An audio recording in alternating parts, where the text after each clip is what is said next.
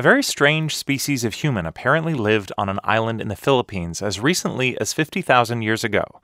This creature was probably less than 4 feet tall with several ape-like features, but as NPR's Christopher Joyce reports, scientists believe it's a human relative. Archaeologist Armand Mijares was digging in a cave on the island of Luzon 12 years ago and found a toe bone. It did not look like a modern human toe bone. We know already there's something peculiar with this bone. Mijares, who's with the University of the Philippines, was on a team looking for bones of early humans. They kept digging for 4 more years. Then they hit pay dirt, more toe bones and finger bones, part of a thigh bone, and 7 teeth, and none looked like they belonged to modern humans. We agree that this could be probably a new species. Discovering a new species of ancient human is a career maker in anthropology, or breaker if you're wrong, so the team spent another 8 years studying the bones and teeth.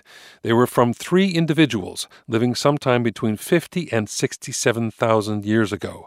Writing in the journal Nature, the scientists call them Homo luzonensis, after the island. And, says paleoanthropologist Shara Bailey, they were pretty strange. We tend to define species based on unique combinations of traits, and that seems to be what's going on here, although I have to say I'm really super surprised because you have some very primitive traits. One toe bone is so curved it looks like it belongs to a tree-climbing ape-like creature that lived millions of years ago.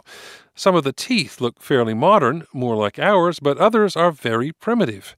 Bailey at New York University calls it a mosaic species. I think it just opens up so many new questions. That's exciting. One question is, were these creatures related to the hobbits? No, not the movie characters. Hobbits is a nickname for another tiny primitive human species that lived on an Indonesian island up until 50,000 years ago. Also called Homo floresiensis, the hobbits were discovered 15 years ago, and they too had a weird mix of ape-like as well as human-like bones.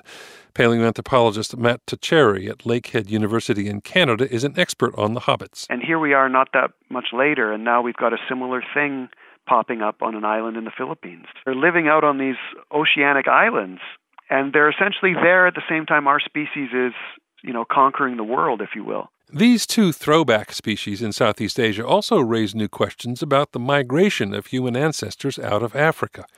The standard view holds that the first to leave Africa was a large-bodied, fairly big-brained human called Homo erectus, as long as 2 million years ago.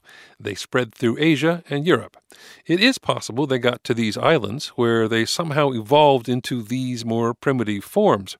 But Teixeira says maybe there's another explanation, a different migration out of Africa by some more ape-like species, one that settled in remote parts of Asia. That's where it gets exciting, because if it's true that other species of early Homo also made it out, then it means that what we're going to be finding in Asia is going to be even more complex and more interesting than we ever dreamed of. Then there's this riddle: how did they cross hundreds of miles of ocean? But questions aside, one thing is clear. Early humans came in a lot more shapes and sizes than scientists once thought. Christopher Joyce, NPR News.